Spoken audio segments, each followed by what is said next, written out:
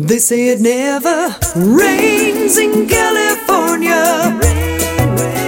They say the weather's fine night and day. Good morning, everyone.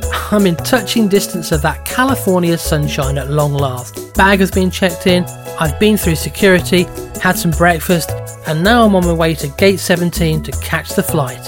Yesterday I covered online check-in, and that's really the way to go, as it took less than 5 minutes to drop my bag this morning, show the agent my virtual boarding pass with the green documents check tick on it, and then I was on my way to the gate.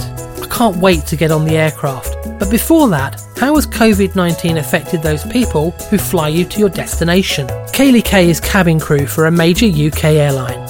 Like many others in the industry, she was made redundant midway through the pandemic. Well, I really just thought it would be over quite quickly. I've been in the industry over 2 decades. I've worked through SARS. That was another threatening pandemic that never really reached us over here.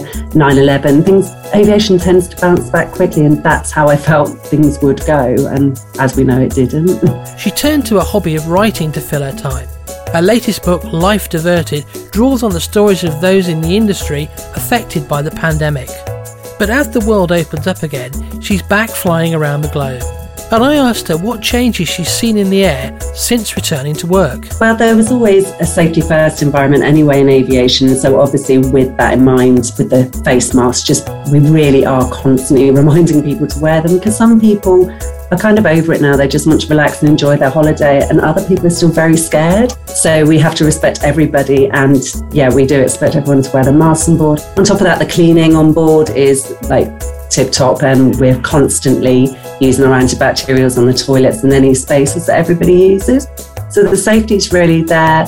Passengers, as I already said, just a really mixed group of where they are with it all. Some are very relaxed and some, so it's quite interesting to have those conversations on board.